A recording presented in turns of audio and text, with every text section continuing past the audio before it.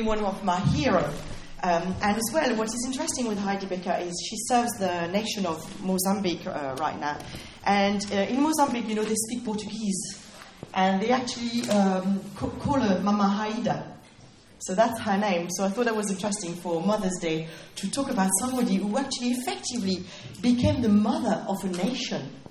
And I hope you will find it inspiring. And I think you will see in her life, just looking at her lives and the lesson you can learn. I think they apply for everyone here, just not for women. So don't worry if you're a man, you would have plenty to learn from Heidi Becker. So let me give you a little bit. So that's a couple of pictures. This is Heidi Becker. Under there, there's Roland, the husband, and the two kids, Eliza and Christeline, and that's her with all her kids. She called her kids, her adopted kids. So I thought you would like to see the face. For some, maybe not know her. So, but let me give you a little bit of life background for Heidi Becker. Well, she was born, Heidi Farrell, and she was born in Newport Beach, California in 1959. So she's really very much a contemporary of us. So from quite an affluent background, a very artistic environment. Her mum is actually an opera singer, and her dad was a businessman, but was quite artistic as well. What's interesting about her is her family is not at all Christian. I think Dad has a vague Catholic inheritance, and her mom, I think her family comes from an Episcopalian heritage. If you know that, it's quite a traditional church in America.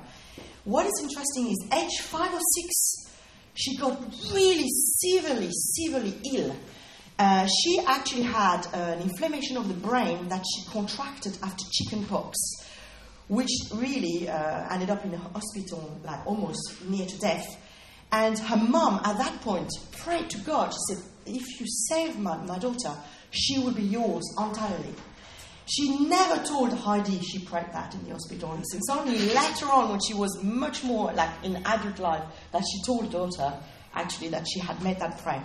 And she was still not a Christian. So Heidi grew up, and Mom and Dad were still not a Christian, despite the miracle that Heidi got healed at the hospital. So Heidi grew up, and actually she's struggling with a couple of things, like severe dyslexia. She cannot learn in traditional school environment. They have to design way and method by which she can learn. So I encourage you parents, if you have children who have problems, don't worry, God is on their case. And basically, she really struggled, and although she struggled, she was actually tested as a genius, So there's a funny thing there. And she really had to battle through learning, but later on, she still managed to get a bachelor and a master's degree in art. And later on, I will talk about it later. At 36, she actually got a PhD in systematic theology from London, King's College. So studying was really hard for her. Now, very occasionally, Heidi would go to church. And there's a particular incident when she was 13. She went to a church, very traditional Episcopalian church. And she took the communion, and as she was taking the communion, the Holy Spirit knocked her down. And the priest was like, oh, he didn't know what to say, but he said to her, I've heard, that can happen. Okay? So, age 13, that's what happened to her. And she carries on her life, still not Christian, and she's drawn to the poor, almost. I mean, it's funny because she's really in this privileged background, but she's kind of drawn to the poor. And after studying, that's funny. After studying ballet in Switzerland at 16 and 17, so you could see the kind of family she'd come from, she comes back and she says, no, I really want to serve the poor. So she signed up for a program helping the Native American in a reserve somewhere in Mississippi. So she goes there and she helps, she's part of a program and she's there. While she's there is a revival meeting and a preacher comes and preaches the gospel. And it totally blew her mind, and she gives her life to Christ. That's the 12th of March, 1976. She's then around 17 years of age. And she later recalled, it's really funny, she said, the preacher thought he really had a bomber night because there was only one person who answered the altar call, and it was Heidi Baker. Okay. Now, because of her experience, remember when she was 13, she was knocked down, in the Holy Spirit. Because of that experience, she remembered, and immediately, giving her life to Christ on the 12th of March, she said, I must find a Pentecostal church because there's no way I can survive this life as a Christian without the Holy Spirit. So she's after the Holy Spirit. So she goes to a Pentecostal church, and because she's so hungry, she received the baptism of the Holy Spirit straight away. Okay, that's the next day, the 13th of March. Sorry, I don't do that very well. Immediately she gets this really amazing encounter with God, saying to her, get ready because you will be sent to England and Africa and Asia. So she's like, okay. She returns home, so age still very young, 17, 18, completely changed. She was really on track to become a dancer. They were going to send her to New York. She was going to study dance. And she was actually, at that moment, I think she had as well signed like a modeling contract for something. But she tells the parents, this is really not for me. I need to get ready. I have a missionary call on my life. So the parents are a bit like, oh, really? Because they're not Christian, so they kind of find that really hard. So she goes to university and she studies a little bit.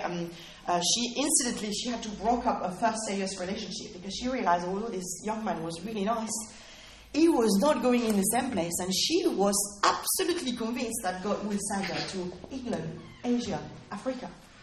So at the same time, she obviously developed her faith, and in 1980 she meets Roland Baker, and Roland is actually from a missionary background family.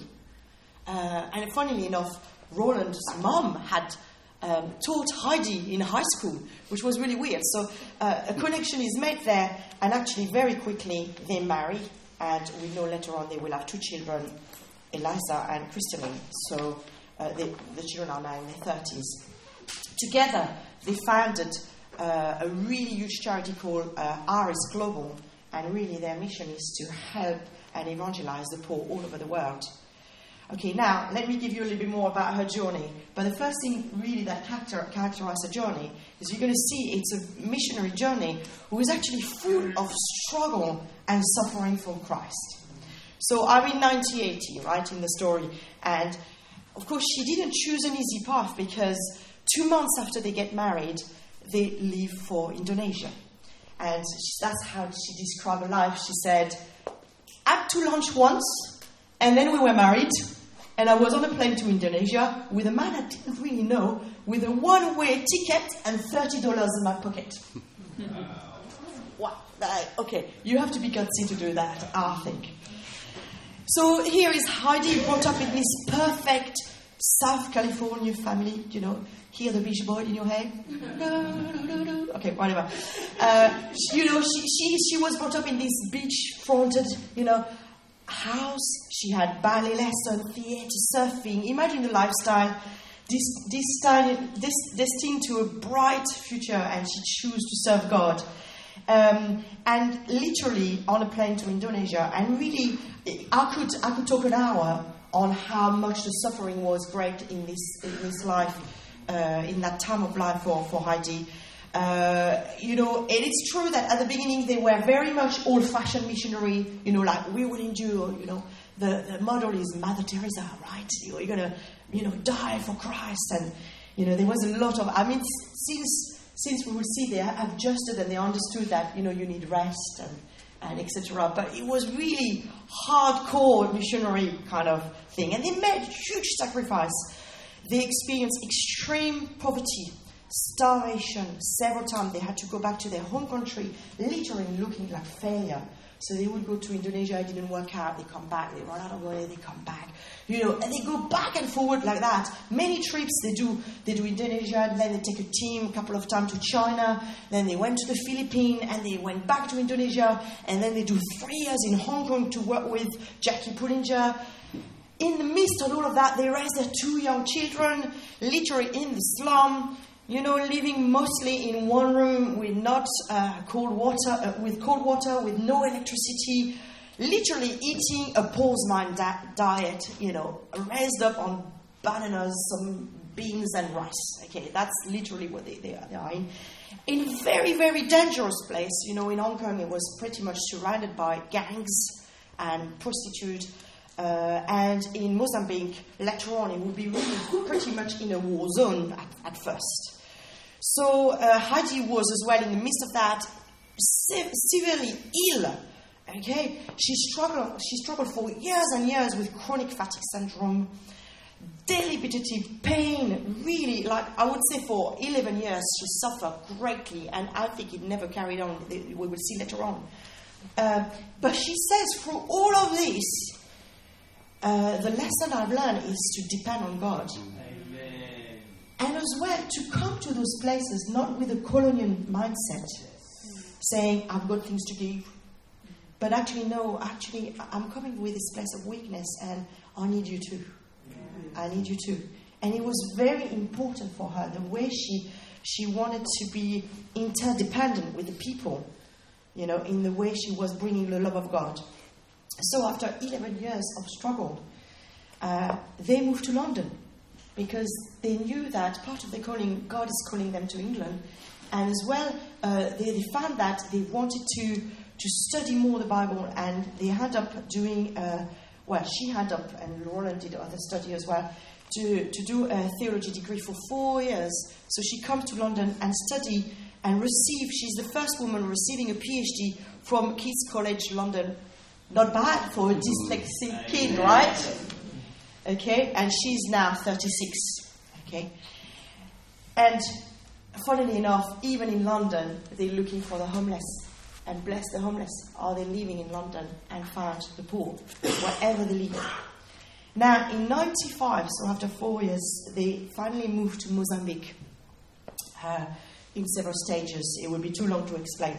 But when Heidi and Roland moved there, they looked for the needs, and suddenly in this place, they see 80 kids. Literally, the orphanage has closed because the government can't look after the orphanage. There's 80 kids that really in a state, not fed, and the orphanage is in disarray. And anyway, so they really feel they can't abandon these children. So they start to look after the kids. And it was tough. I mean, there was, even later on, there was multiple death threats. There was time where they were kicked out of provinces. There was time where even the government came and actually stole their food supply.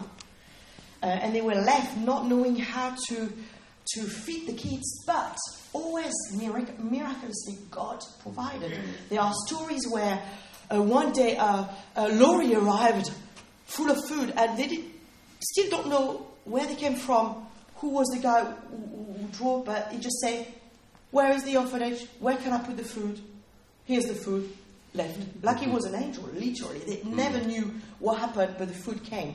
There's stories after stories of multiplication where literally they have 4 chicken, but feed 300 kids on it, and they still don't know how. There's stories after stories, okay? And this is really where she becomes Mama Haida, a mom to those kids, okay? Now, in 96, Heidi becomes even quite sick with tuberculosis and pneumonia. And really, she's exhausted, really exhausted. You can imagine it's just quite a demanding lifestyle. So Roland and her decide to go to Toronto. And I would say this is the second part, I would say, of their life. There, they have encounters with God that changes everything in their lives. Everything, the way they relate to God, the way they do ministry, they're really so deeply impacted by the presence of God. The first of this encounter, Heidi has a vision, and Jesus showed her thousands of children to feed. And at first she's a little bit like, God, I don't think children are my call. I don't think that children are my call. So she's like a bit overwhelmed, but Jesus said, feed those children. And she says to Jesus, I'm really sorry, but it's impossible. There are too many in the vision. But Jesus said, no, look, there's always enough because I died. And she has this vision of Jesus saying, look into my eye. I will give them something to eat. And he takes pieces of his body, literally, and says, pass it on. And as Heidi take the piece of Jesus' body, he transforms in bread. And he says to her, drink the cup of suffering and joy, which is my blood.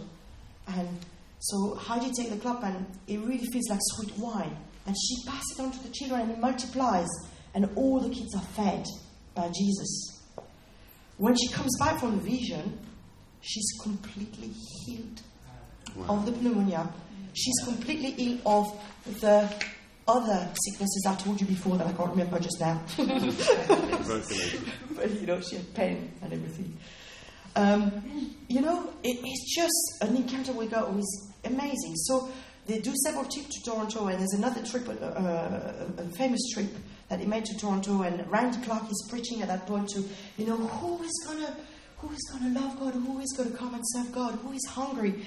And Heidi really literally ran mid-preach, in this big conference hall. Mid-preach, she ran, and she's, yes! And she ran, and she threw herself at the altar, literally.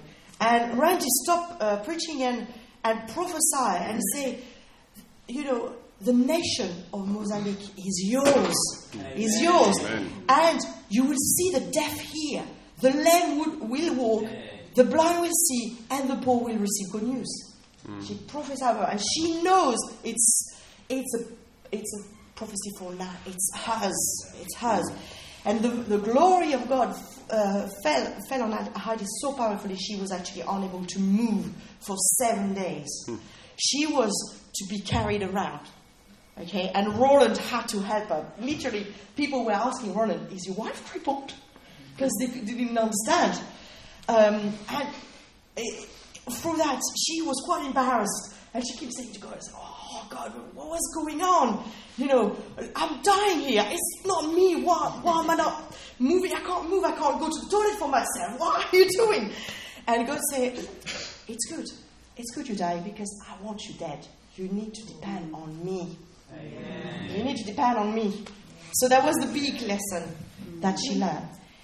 Those encounters marked a deep turning point into the Bakers' ministry, where really they learned to encounter God's presence and do everything out of intimacy with God, depending on Him only. And we could see in their ministry there's a turning point as well in how the fruit will come. Because it's not that they didn't have fruit before, but suddenly there's a multiplication of fruit. It becomes easier. There's supernatural provision that are made for them in even in greater measure. The stories of food multiplication increase. The story of healing and miracle increase. The way that people are touched by their ministry increases in such a measure that they know it's not them, it's Jesus through them. Yeah. Actually, in the last 20 years, so Iris Global's operation have expanded in such a way. So now they do well drilling, free health clinic, village feeding program. They have primary school, they have secondary school, they're building a university, they have cottage industry, they have funded out of their ministry 5,000 to 6,000 churches in Mozambique.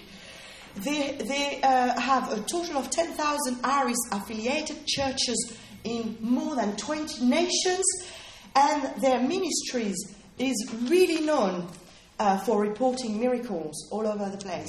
Right now they're feeding more than 10,000 orphans in Mozambique. And 10,000 more orphans all over the world. And their vision is to feed 1 million of orphans. So can you see the shift there?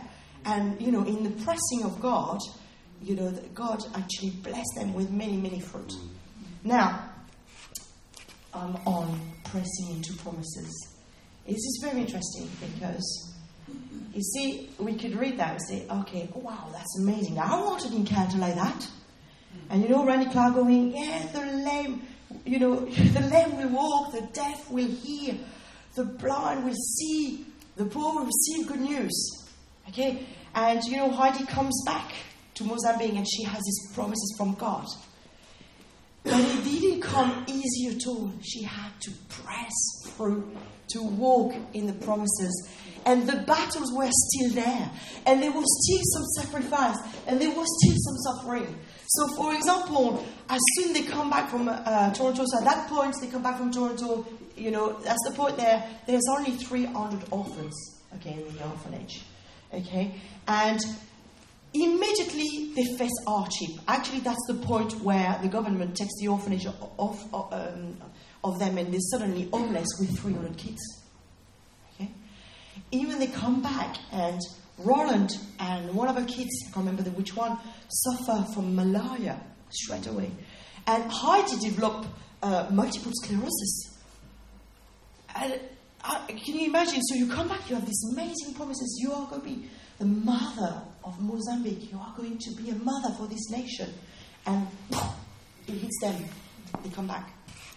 In this context, Heidi had to press through and trust in God. So for example, I'm going to give you the one example. Pressing into the miraculous for healing. For 1 year, she prays for every blind she can find. And she sees nothing. No miracle. One entire year, she makes a duty to, week after week, to try to see some miracle and pray for the sick. Nothing budge. Now, one day, she prays for a little old lady, and suddenly, that lady sees. And everybody in the village says, Mama Haida can see. Mama Haida can see. So Heidi said, that's my name. It turned out that this old lady, her name is also Mama Haida. So she said, oh, okay, that's curious. Okay. Now, the second day, she goes into another village doing some evangelism. And again, she said, bring me the blind. Bring me, and prays for another lady that the villagers have brought to her. And guess what? This lady suddenly can see. And guess what the name of the lady is? Mama Haida. Okay? Interesting. So she pursues. She's really deeply encouraged. You can imagine. That's the second breakthrough after a year of battle, just to see that one promise from God. So she goes to another place. Okay? And then this time she's in the city. And a beggar lady comes forward and says she wants to be healed. And again, Heidi prayed. And guess what? That lady can see. And everybody rejoices outrageously, shouting, Mama Haida can see! Mama Haida can see! So, 3 times in a row she thinks, God, you're onto something.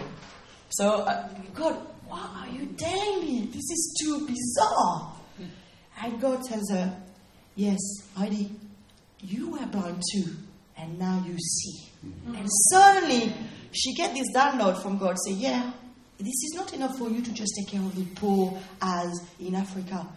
In the West, you mustn't, because she was snobbing a bit the Western country and saying, no, they don't need me, I want to share my experience there, I'm not going there.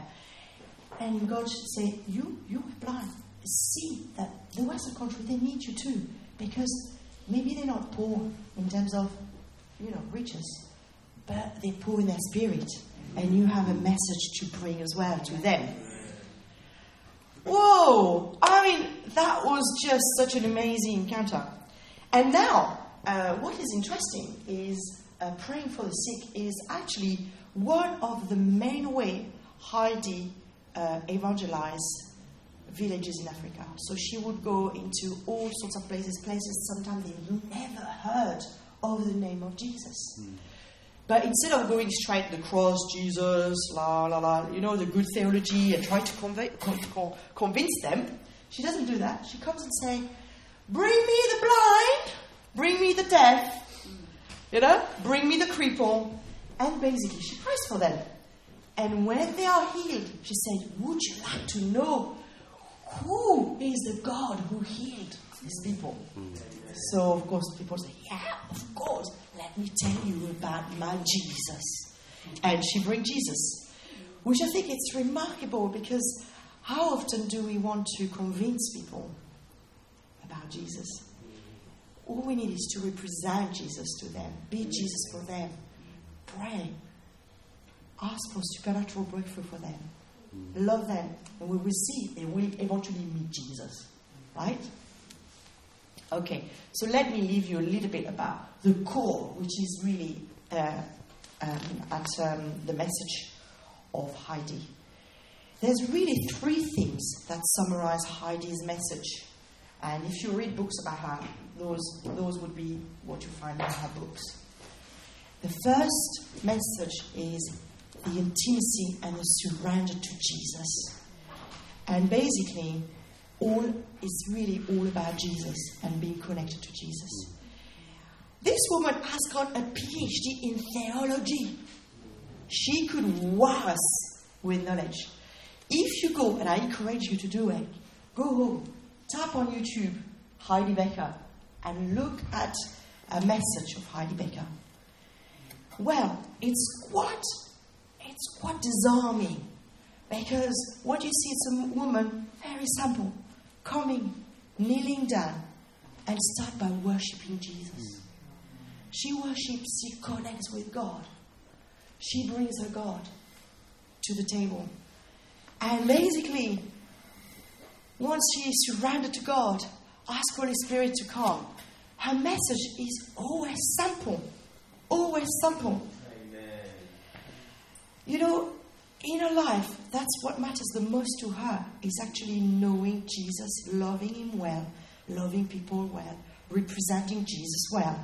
She spent hours in the presence of God. And she never tries to blow people's mind with her knowledge, but she brings them to the presence of God. That's what she tries. So intimacy and the surrender to Jesus is really the core value of everything that Heidi does. The other thing, which is a core value of what she does, and obviously because of that first theme, is that she's convinced that love is always an action. And that we are all of us, called to change the world by stopping for the one. Stopping the one in front of us and loving that person in front of us. This is really a core message for us. So, like I was saying, it's not just the poor, like the homeless person in the street. Sometimes it's the poor in spirit, the people who hurt, the people who just have this hunger, the people who are lost, the people who, She often say, in one sense, Mozambique is really blessed because the poor truly know they are poor and they need God. But in the West, the poor don't necessarily know they are poor. And they don't look for God for solution. They look for other things first until they come to God. Okay? And I think it's really profound, because if you think about our society, how all the problem of people disconnected, not having a mom and dad, have fatherless issues, rejection issues, looking for love in the wrong places, we need to love those people and bring them Jesus. So, love is always in action. Okay? And we are all to stop for the one. Stop for the one in front of us, the one we see that need. Actually, I was talking about Heidi with a cousin of mine who knows Heidi Baker, which, interestingly, and he was telling me when she comes to France, you never know what's going to happen on a trip with Heidi, because if she's on the way to the airport and she's already running late, but she decides to put petrol in the car, and the person at the cash point is actually the one in front, she will spend time on the one in front. And, he has many stories of, she should have missed the plane, but she doesn't miss the plane. And even as she's boarding the plane, she prophesied on the hostess, and somehow the hostess' life is completely changed. And, always the one in front of her. Always the one in front of her. Interesting life. Right. The third point, which is there, and sometimes we neglect that point because, frankly, it's hard to hear. And the point is, we mustn't be afraid to suffer, Because with suffering, there's incredible joy that can come as well. Okay? You see, there's no deny. In all of these, there's sacrifices. There's sacrifice. Because when you stop, it costs you. When you stop, suddenly, you look at the needs of another one rather than looking at your own need. There is a sacrifice. And there is sacrifice to love the poor. Heidi has this sentence which I think is really profound. She said, God is looking for laid-down lovers. People who love him so much that they will lay down their life for him. People who love Jesus so much that they will be willing to sacrifice everything. So there is, it's undeniable, it's in the Bible, there is a dying to self. And there's a living for Jesus. And there won't be any, I'm going to change the world without sacrifice. It's just true. But it's knowing how to do it from intimacy. It's knowing how to do it connected to God who gives you incredible joy and resources and hope in the midst. So in the midst of the sacrifice, in the midst of the suffering, there still can be hope. There can be joy. There could be incredible rewards. Okay? Because when you see people transform, it's so rewarding. When you see the power of the gospel in action, it's so powerful. Yeah? So to not be afraid of the suffering, because God is there. God is there in the midst. So let me conclude. It's so easy to be humbled by Heidi's testimony. Okay? And think, wow, Heidi Baker up there on a pedestal. Okay? With Mother Teresa. And so amazing people. We are so powerful. And I'm there. Okay? There's no way. There's no way. Okay? I'm like Heidi Baker. That's true. We are not meant to live in comparison anyway. So do not come out of this and say, I must be Heidi Baker. I must have a meaningful life like Heidi Baker. No, because we are not meant to live in comparison. Seek God. What is the will of God for your life? What are the promises for your life? Okay? That's what matters. That's obedience to what God is telling you that matters. That's where you will have your biggest reward. Okay? And actually, the other reaction we could have is, oh God, please, I don't like suffering. I can't suffer. No, I mean, I'm reading that and thinking, there's no way I'm going to Africa. It's too hot. I can't sleep on the floor. You know what I'm saying? You could really suddenly sweat and thinking, no. I'm not able to go for that. I will never be able to. But you have to remember, if God calls you to do something, He gives you the grace that you need for what He has called you. So you mustn't come out of this and say, compare yourself, try to be like that person, or be afraid, And I don't believe that God would call you to the things you don't like.